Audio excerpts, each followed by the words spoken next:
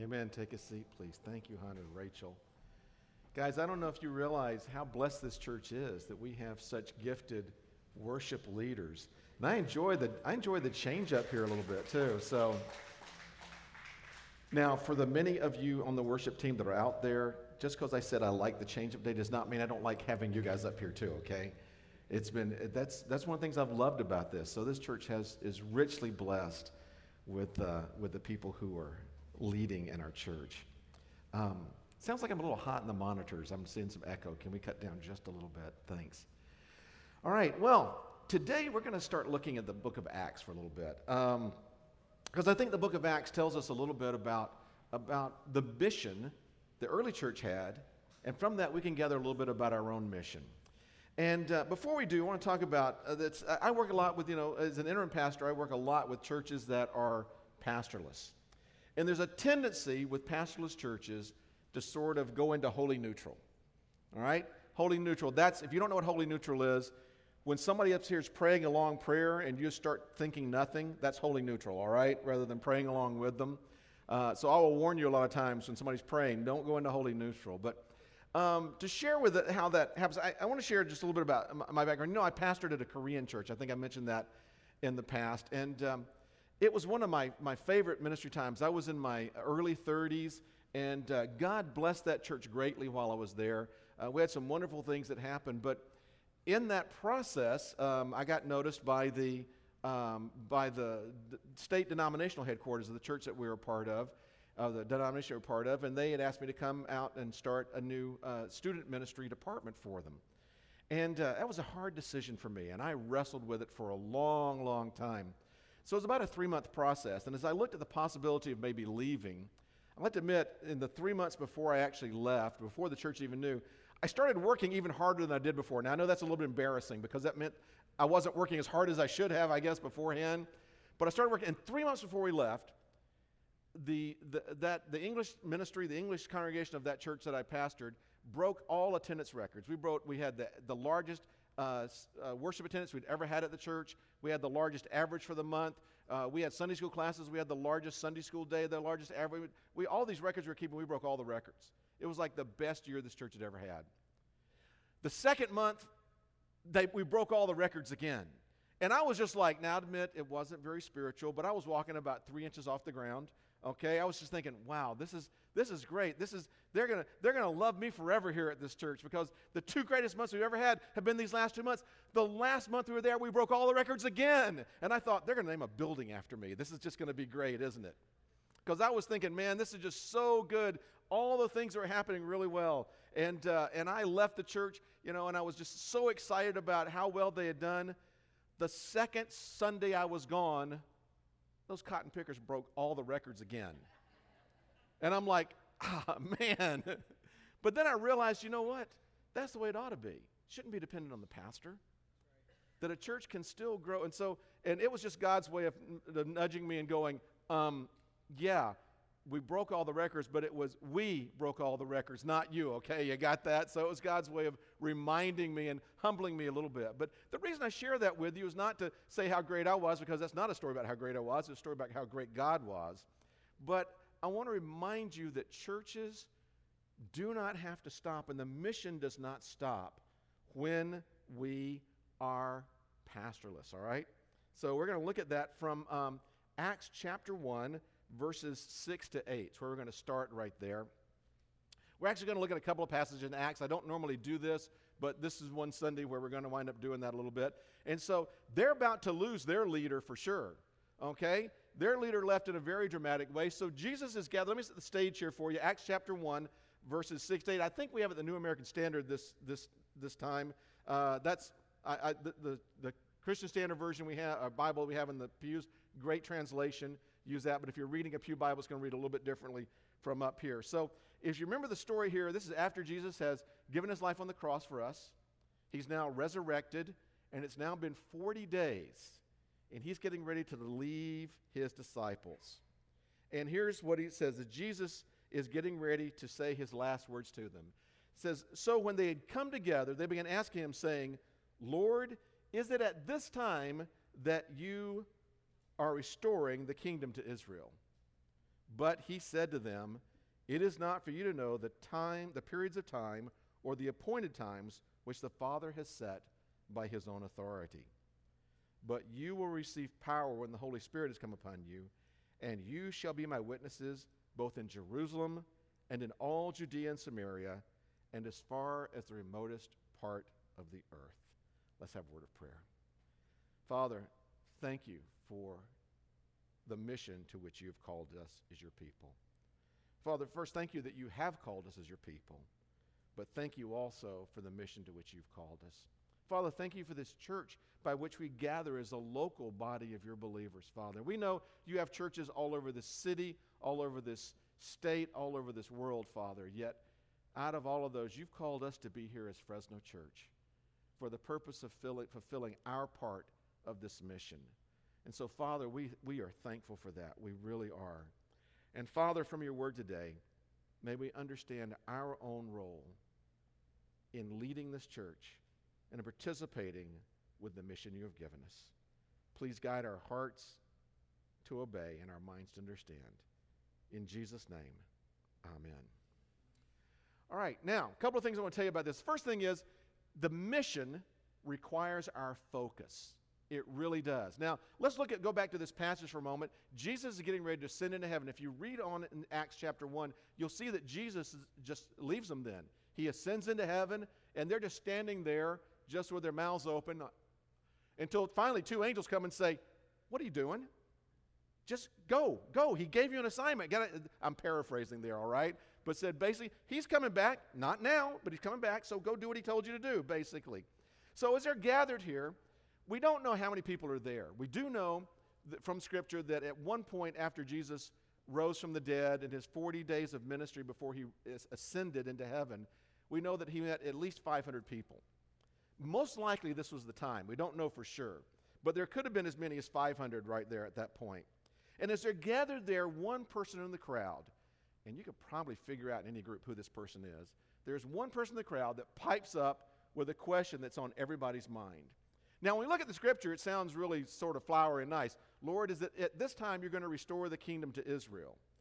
What he's really saying is, I think, the guy's looking around going, okay, we've just seen how much power you have, Jesus. You're alive.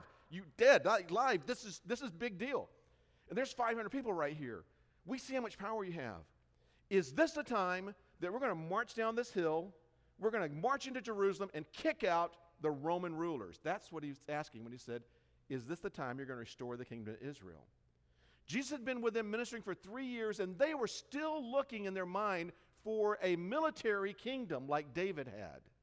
They were still looking for that military kingdom that would make Jerusalem and Judea and the Jewish people a strong, powerful military force or political force in the world. And Jesus responded to them, telling them that they didn't need to worry about that. In fact, my paraphrase again, where Jesus said, it is not for you to know the times, the periods of time, or the appointed times that the Father set by his own authority. In modern language, Jesus would have looked and gone, ain't none of your business. All right? Don't worry about it. That's not what you're supposed to be focusing on right now. You're supposed to focus on something else, and he gave us this mission. He said, you're going to receive power, and then you're going to be my witnesses in Jerusalem and in Judea and Samaria and throughout the whole world. In fact, he gave us there the outline of the book of Acts. As you look at that right there, the Holy Spirit comes in Acts chapter 2. In Acts chapter 3, they witnessing, and 3 through 7, they are witnessing to God's power throughout all Jerusalem. And then in Acts 8, they spread out to Judea and Samaria and eventually out to the entire known world. Luke is basically giving us the outline of what we need to do at that point. But mainly he's saying, don't get distracted. I've given you a mission. That's job one. You've seen those things. You had one job. We have one job, to be his witnesses in Jerusalem, Judea, Samaria, and throughout the whole world. Now, it's amazing, though, how many people get distracted by things. Distracted all the time. Many, many years ago, I think I've mentioned this before too, I worked at a radio station in San Francisco called KEAR. It was family radio. if you remember Harold Camping. What was funny is on Friday nights, just before Harold Camping's Bible study, I would sometimes host a program called the Pastor Study. I still remember it. That was 40 years ago now, and I still remember. Good evening and welcome to the Pastor Study, a chance for you to ask questions, clarify doctrine, and gain a deeper understanding into God's Word. Our guest today is Pastor Jim whatever from Little Hope Baptist Church, and he's going to be answering your questions today at 626-3013. I still remember all of that. And so I'd have a guest pastor come in, and they would answer questions that they'd call in, and I was the host there. I would do it. Every week in an hour-long program, every week we'd get a question, something like this. Pastor, don't you think that all the signs are there that Jesus is going to come back like maybe Thursday around 10? It'd be questions something like that. They would say, and I so much wanted to reach over and just kill the pastor's mic. I could do that as a host and just go, Pastor, and it's an old cliche, but I want to say, Pastor, I have a better question. Don't you get so tired of people that are so heavenly minded, they're no earthly good? All right? That they're focusing on the wrong thing. Jesus said, don't worry about that when I'm going to come back. He gave us the order saying, that's not your business. And we still focus on it. Even Harold Camping wound up predicting the return of Jesus a couple of times. To the best of my knowledge, he was wrong. Okay? But we're gonna get with that. So, but we'll just digress to that for a moment. Let's go. There's actually a couple of things. Millennial distractions are a big deal, all right? And I want to tell you there's several different positions people can take. First, there's premillennial. That's what most evangelicals are, premillennial. They're believing Jesus is going to come back one day and establish a 1,000-year reign. And that seems very likely according to the Bible. But there's also people that are postmillennial.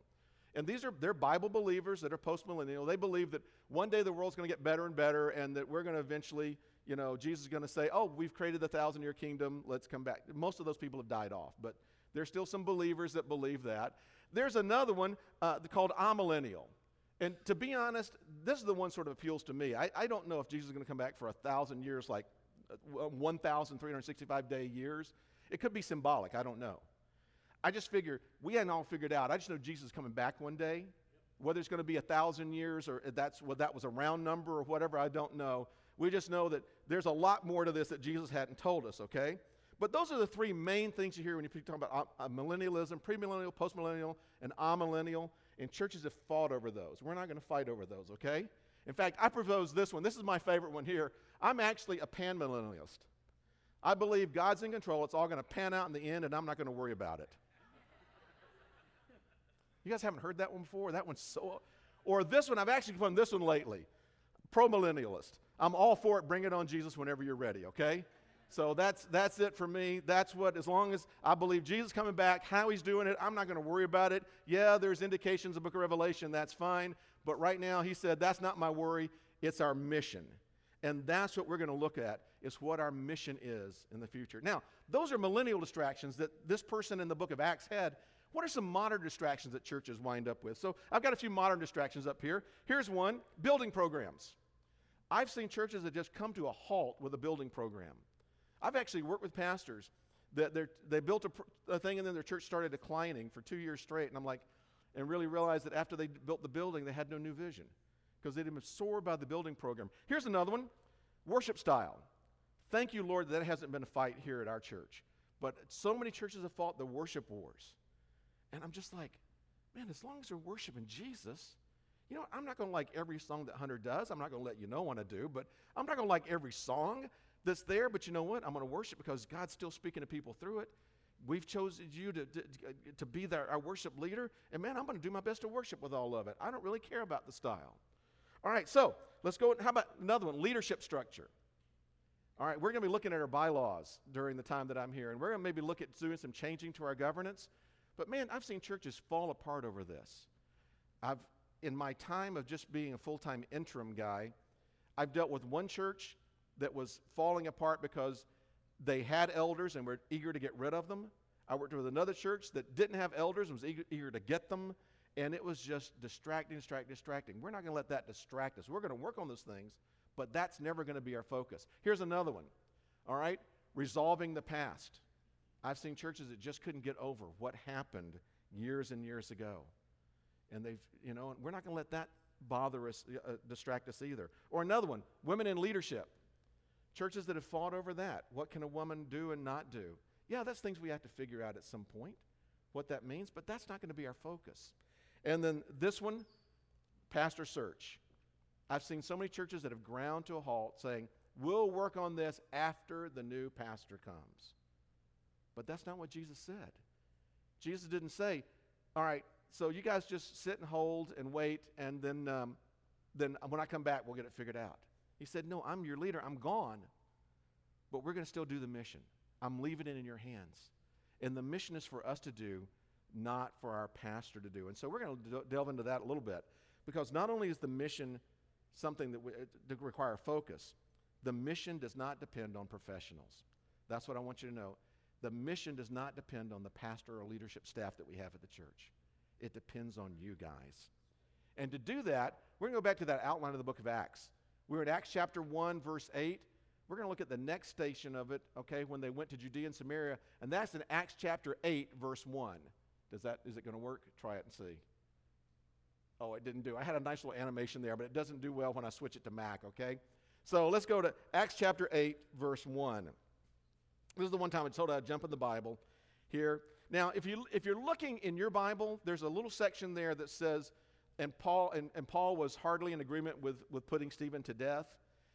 I was skipping that part because when Luke wrote the book of Acts, he didn't break it into chapters or verses. Those happened later. In fact, the verses of the Bible did not come until the 1500s. We didn't have verses of the Bible before then.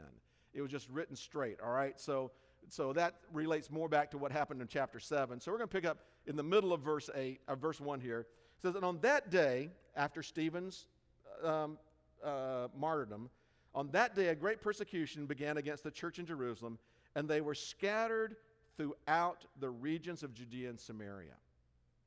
Except if you look in the Bible, that's not the end of the sentence. It concludes with, except for the apostles. I think it's an interesting thing. Jesus said, you'll be my witnesses in Jerusalem and in Judea and Samaria. That was a part of his assignment. And when the church finally moved out and did it, it was the regular people. It wasn't the apostles. It wasn't the leaders at that point. It was the regular members of the church. At that point, they went out and did it. In fact, the first person who went to Samaria was a guy named Philip, who was a deacon. And deacons were not even elected to be preachers, to be evangelists. They were elected to be, well, the first century version of Uber Eats. They were actually delivered food to the widows that need it and that kind of thing. But God used the regular people in the church to go out and do the ministry. So here's the question: why did the apostles not go? Well, could be a lot of reasons for it. First could be that the apostles maybe were willing to face the persecution. There was persecution that arose in Jerusalem, and the apostles maybe said, we're going to stay firm, we're going to stand, and the rest of the church fled. I don't know if that was the reason or not. It is interesting, though, sometimes that God uses persecution in bad situations to get people moving sometimes. So sometimes God may use something that seems to you to be a terrible thing in your life, a disaster, a problem, to actually get you focused on doing the next thing that he needs you to do. Now, just between you and me, I'd rather us get our act together and do the next step before he has to kind of kick us in the spiritual rear a little bit, all right? But it happens sometimes. So maybe the apostles were willing to deal with the persecution. Or maybe the apostles didn't catch the vision quite as quickly. Hard to say. Sometimes when a person is leading like that they're so focused on one thing that they don't shift very quickly. But here's the point to let you know. It was the people like you. It wasn't the people called to be the pastor that did this part of the mission. And that's a good principle for us everywhere that we go. And I want to talk to you for a little bit about what I call the rule of 32. 32, I think, is a very important number for ministry, okay? That didn't show up very well, does it? Sorry about that. I got to learn to do my graphics for our screens here. So I want to think about for the rule of 32 for a moment. All right, imagine for a moment that God raised up 32 great evangelists like Billy Graham. Okay, these 32 great evangelists. And each week, these 32 evangelists did 32 great revivals. All right? So they're each doing revivals every week for 50 weeks out of the year. We'll give them Christmas and Easter off, all right? So every week, these 32 great evangelists are doing 32 revivals. And in each of those 32 revivals going on each week, 32,000 people gave their hearts to Jesus. All right? You understand that? How long would it be before we reach the world for Jesus? Does anybody want to be bold and take a guess? Huh? Not that long? Okay. Yeah. All right. Nobody's going to bite, huh? Huh? That's what I was looking for. Thank you for playing, but no. All right? But thank you, Red. It would actually take over 132 years. With 32 great evangelists, 32,000 people being saved each week in each of their revivals, it would take over 132 years. And everyone you know right now who does not know Jesus would be dead. In fact, everyone you know would be dead. And according to how I read the Bible, they would be spending eternity without Jesus. If God relied on great evangelists to do the work of the ministry, it just wouldn't happen. But now let's look at another way of doing it. Let's start with one person. Just one person. Here you go, just a simple person there, all right? And that person in this next year reaches one person for Jesus. So the next year we'd have 2 people. And that year, each of the 2 of them reached one person for Jesus. Then we'd have 4. And then the next year, they would have 8 if they kept doing it. And the next year, we'd have 16. And then the next year, we'd have how many? 32. Yeah, I love that word 32, okay? That number 32, all right? So you see where we're going with this. Now, I want you to watch the numbers. Let's see if this one works. I hope this animation works, okay? So try it here, okay? So go ahead and let's see if we can just hit it one time, and let's see if it'll start the animation. Oh, come on, please work. It's not going to work? Oh, hit it again. Let's see where we jump to then, okay? It's not going to do anything. Oh. Okay, one more try. Oh, it was a beautiful animation. All right. Just skip on to the next thing. But anyway, I'll let you know, at the end of 32 years, yeah, it was going to count up through all the numbers, but the entire world will be reached for Jesus in just 32 years. If one person this year reached a friend for Jesus.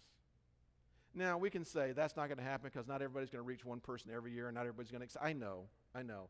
But still understand the math. Okay? With those 2 processes right there. All right? If God is smart, and there's some indication that he is, all right? If God wanted to let the world know of his message about Jesus, would he rely on great evangelists? Or would he rely on you? It'll never get done with the great evangelists, but it'll get done with you. And so the mission has never been about following a pastor. The mission has never been about doing something in great big chunks. It's always been about you reaching your friends, your neighbors, your coworkers, your family for Jesus. That's all I have. And you'll hear me say this several times in this church. All right, we've got a great worship leader. Okay? But you know what? There's probably 36 great worship leaders in the Fresno area. You know what? And some are going to like Hunter the best, some people are going to like other people the best. All right? Rachel, I hope you like Hunter the best, but we can talk later. All right. There's a whole lot of better preachers than me. Okay? And as I mentioned before, some of them even better looking. All right? So people go anywhere. So we don't have anything like that. You don't have the best preacher in town. Okay? But you know what we do have that no other church has? There's one thing we have that no other church has.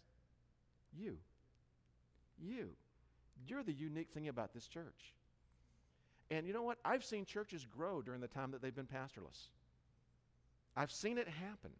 Well, it happened in my church there. When my wife was on church staff, we were pastorless for 18 months, and we grew during that time because the people were doing the work. The mission does not stop when you're without a pastor. So let's talk about our Jerusalem, Judea, Samaria. Here's a picture of your Jerusalem right here. I've shown you these maps before, but that's just the 93705 zip code. We're not actually in that, but we're in 22, I think, aren't we? Or we're in 22. But the tutu near us is way over out in the industrial area or way up north. So I just chose 93705. That's the nearest homes to us right now. And in that area, there's actually 13,085 homes. And living there is 36,703 people. That's our Jerusalem right there.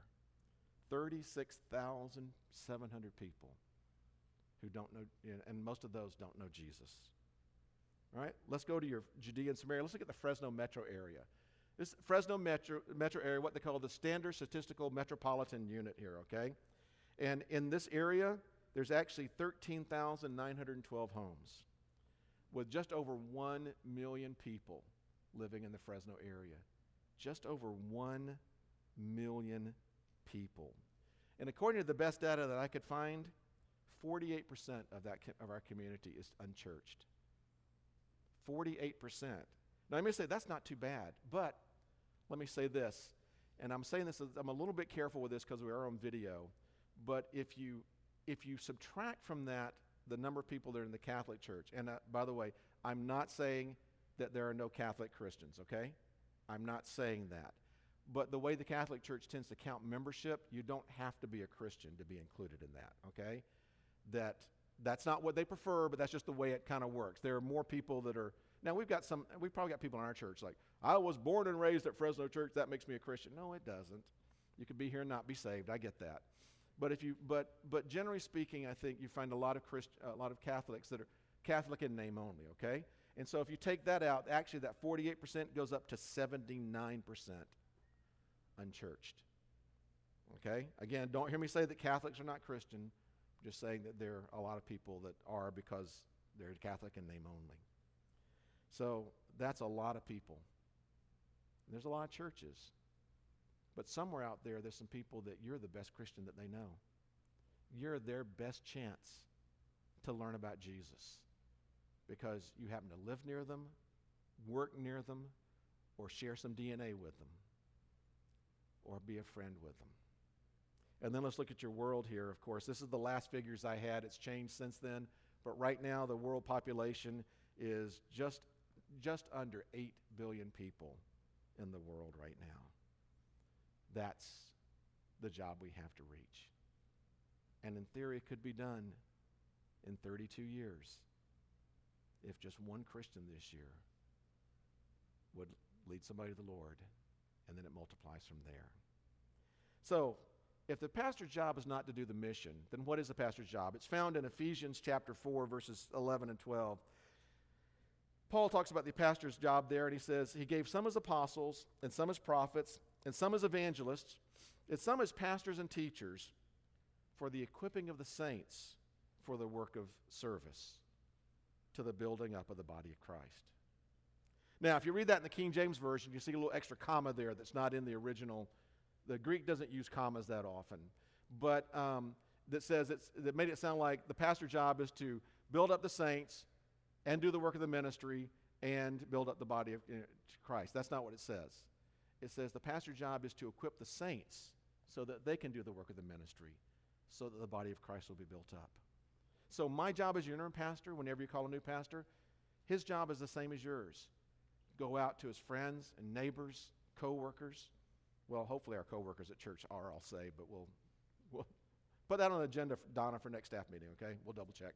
All right, so same job as the rest of you guys, but he has the added job of being your player coach to equip you guys to help you do that. So let me speak again. I like to address teenagers once in a while, guys. So guys, if you got a friend that needs to know about Jesus, yeah, we'd love for you to bring them Thursday night and let Hunter talk to him about Jesus, but what's even better is on Thursday night for you to say to Hunter, I got a friend that doesn't know Jesus. Help me walk through how to tell him about Jesus. That's the best way to do it right there.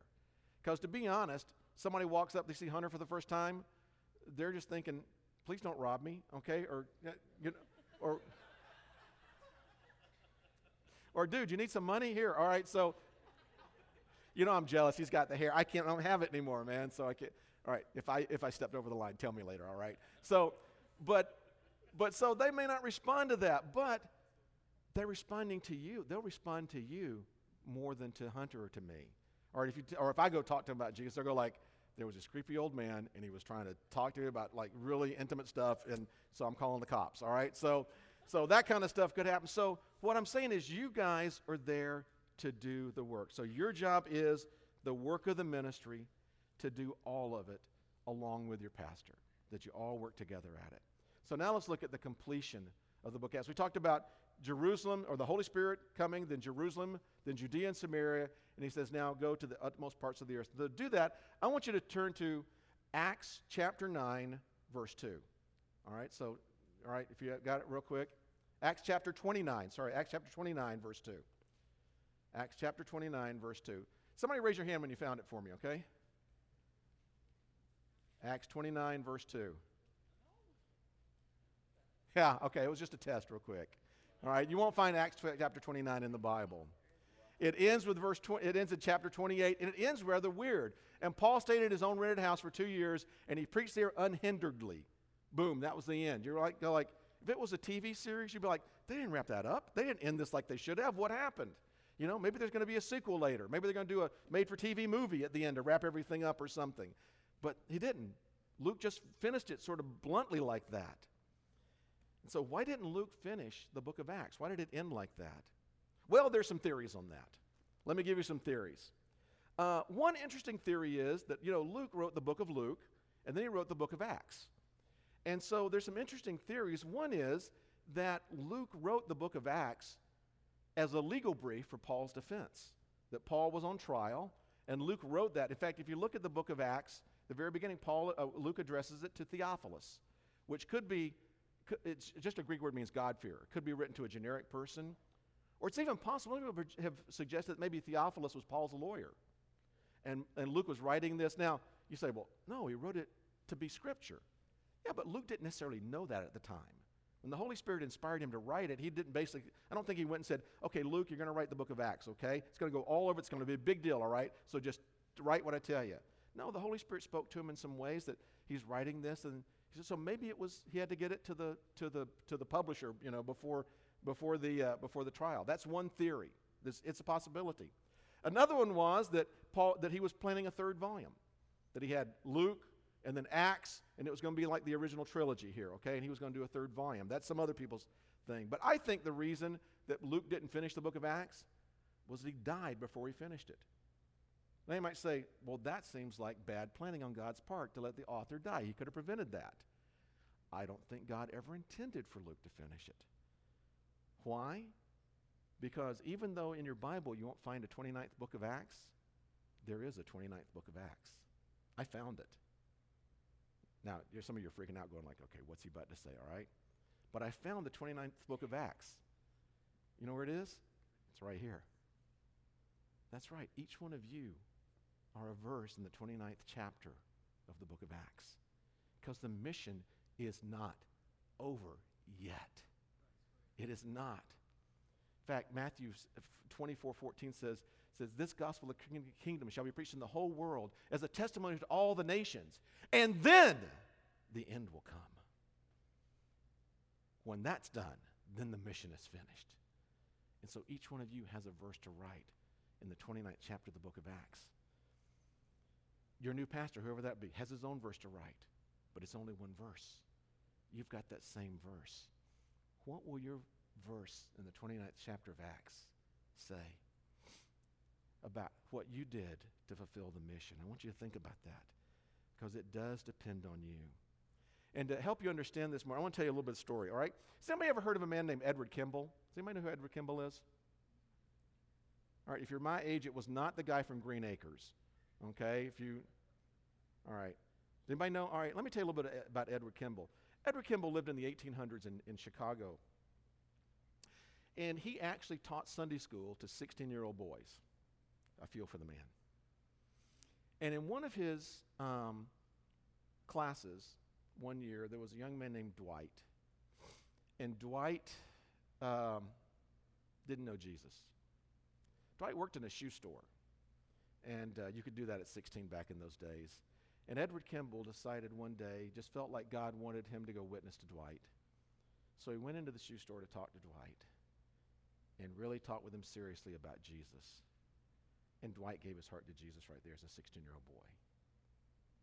Now, you've probably never heard of, you already got it to Dwight already up there. You already gave it away, all right? You may have never heard of Edward Kimball, but you've probably heard of Dwight L. Moody, or D.L. Moody. If you're not familiar with D.L. Moody, if you ever heard of Moody Bible Institute, or Moody Press, or Moody Films, or Moody Monthly, or the Moody Chapel in Chicago, I've been to that. That was all started by Dwight L. Moody. Let me tell you a little bit about him. Dwight L. Moody is credited in the late 1800s of moving Chicago away from the brink of destruction. Now, granted, it's probably there again, but God needs to raise up a new Dwight L. Moody. But it said Dwight L. Moody it was so well known that one night a drunk stumbled out of a bar at 2 a.m., and a guy came up to him and said, "Brother, do you know Jesus?" And that drunk went, "You got to be the nosiest man in the world. Either that or you're Dwight L. Moody." And it was Dwight L. Moody. That's the reputation he had. Dwight L. Moody, God used in thousands and thousands of people came to know Jesus because of revivals and of preaching that Dwight L. Moody did. Now, I want you to know that Dwight L. Moody, when he was a young man, heard somebody say, "The world has yet to see what God can do through one life totally yielded to him." And Dwight said, "I will be that person." On his deathbed, Dwight L. Moody said, the world still has yet to see what God can do through one life totally yielded to him. So he had his struggles just like we do. But if it hadn't been for Edward Kimball, there wouldn't have been a Dwight L. Moody. Well, Dwight L. Moody, in one of his revivals, a man came to Christ by the name of F.B. Meyer. Now, F.B. Meyer, you've probably not heard of him, but F.B. Meyer, we don't know a whole lot about him except that F.B. Meyer also led a man to Jesus by the name of J. Wilbur Chapman. And J. Wilbur Chapman, a man that just, again, became a believer through the ministry of, through the work of F.B. Meyer. But J. Wilbur Chapman also had the chance to witness to a young man by the name of Billy Sunday. Now, some of you may have heard of Billy Sunday before. If you've ever been to a Promise Keepers rally, the original Promise Keepers stuff was actually back in the Billy Sunday days, okay? Promise Keepers really was a restoration of some of the stuff that he did. And Billy Sunday also did revivals that swept the nation, and thousands upon thousands of people around the turn of the century became believers because of the ministry of Billy Sunday. But if it hadn't been for Edward Kimball, there'd be no Billy Sunday. Now, in one of Billy Sunday's revivals, a man by the name of Mordecai Ham gave his life to Jesus. And Mordecai Ham actually did what they called the brush arbor revivals up and down the eastern seaboard, the Carolinas and Virginia and around there. You know, the Sawdust Trail, they talked about that kind of thing. And hundreds upon hundreds upon hundreds upon hundreds of people gave their life to Jesus in those campfire meetings that Mordecai Ham had. And in one of his meetings, a 16-year-old boy walked down the aisle. That 16-year-old boy was people thought he was a little bit weird. He's tall, had beady eyes, steely blue eyes, big sharp nose. Thought he was a little bit weird, but he came down and gave his life to Jesus. Now, you've never heard of Edward Kimball. You've heard of Dwight Moody, maybe not F.B. Meyer, maybe not Wilbur Chapman, maybe Billy Sunday, probably not Mordecai Ham. But you have heard of this young man who walked down the aisle. His name was Billy Graham. Now, Billy Graham, through his ministry, hundreds of thousands upon hundreds of thousands of people have heard the gospel from what Billy Graham has done. He's been here to Fresno many times. Has become synonymous with evangelists and revivals and that kind of thing. But I want to ask you right now, think about it for a moment, that even Billy Graham might not have been here if it hadn't been for a Sunday school teacher named Edward Kimball. Now, the next Billy Graham may not be in this room. I don't know if God in our generation will ever raise up another Billy Graham, but maybe not in this room. Maybe, could be. Could be. Lila, could you be the first female Billy Graham, maybe? I don't know. Who knows? That would certainly make a lot of us believe in Jesus, all right? I know that, all right? But maybe, but probably not. Probably not the next Billy Graham here. But you know what? The next Edward Kimball might be, as we go out and we do our work. as we fulfill our mission together. And so during this time that we're interim, that we're waiting to find a new pastor, we're going to be doing work. We're going to be working on some internal things on the church and getting our head straight on this, but the one thing that cannot change is that you are going out everywhere, sharing the message of Jesus. And guys, it's not like I'm saying that you have to go out every day and lead somebody to Jesus. That's not it. That's the Holy Spirit's job. Your job is to be his witnesses, to share with people about Jesus. So to talk with them and just tell them your story. In fact, engage people in spiritual conversations. Our job as a church is going to be a place for them to land and to grow and develop spiritually together. But your job is to go out there and do the work. So what do I want you to do with that? Okay, so here's what I'm going to ask you to do is you get ready to write your verse in the 29th chapter of Acts. First, get rid of distractions. Get rid of the distractions that have beset you.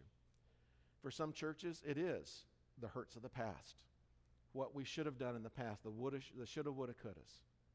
We have to lay those aside at some point and focus on the future of our mission or the mistakes that we've made. So get rid, whatever those distractions are, do whatever you need to do to put the past behind you.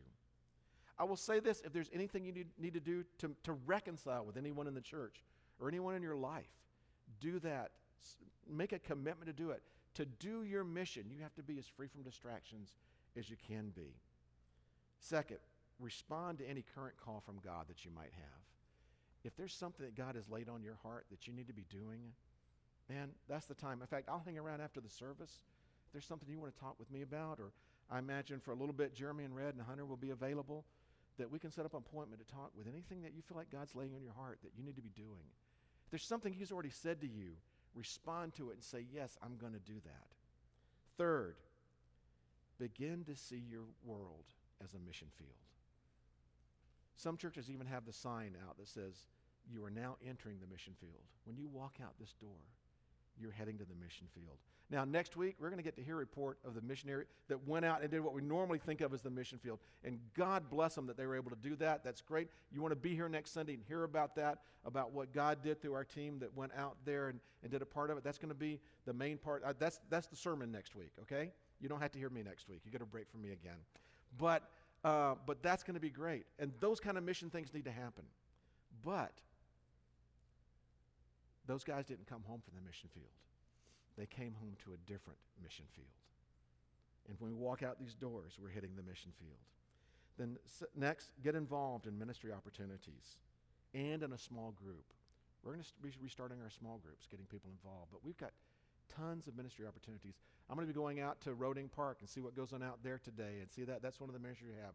We've got the ministry at Paintbrush. We've got the Rescue the Children, the Fresno Mission. There are probably many other things we could do. But we'll find a place for you to plug in, to get involved in one of our ministry opportunities. Or Kidsville, we're restarting that. That's a little more complicated. We got to do all that fingerprinting and all that other stuff, but we're going to get that all set up and go. There's places for you to plug in. And then finally, if you don't have a place to plug in already, begin praying and searching for a ministry in everything that you do. Pray and search. Don't just say, hey, God, whenever you're ready, you know where to find me. Your prayers ought to be, God, where can I plug in? What is it you want me to be doing? God, where is my part of the mission? Guide me in this. Help me see what I need to be doing to write this church's part of the 29th chapter of Acts. Let's pray. Father, thank you for this clear word from the Bible. Father, thank you for all the blessings you have given us to bring us to this point. And Father, I ask right now that you would be speaking to every heart in this room. Lord, if there is anyone in this room or anyone listening online that does not know Jesus the way that we do, Father, I pray that you would make that known to them. That your Holy Spirit would act upon their lives. You would let them see their need for having a personal relationship with Jesus, Father.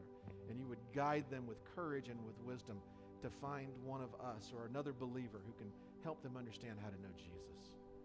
Second, Father, for the majority of us in here who already know Jesus, Father, I pray that you would just reveal to us where you have given us the privilege of being involved in your mission.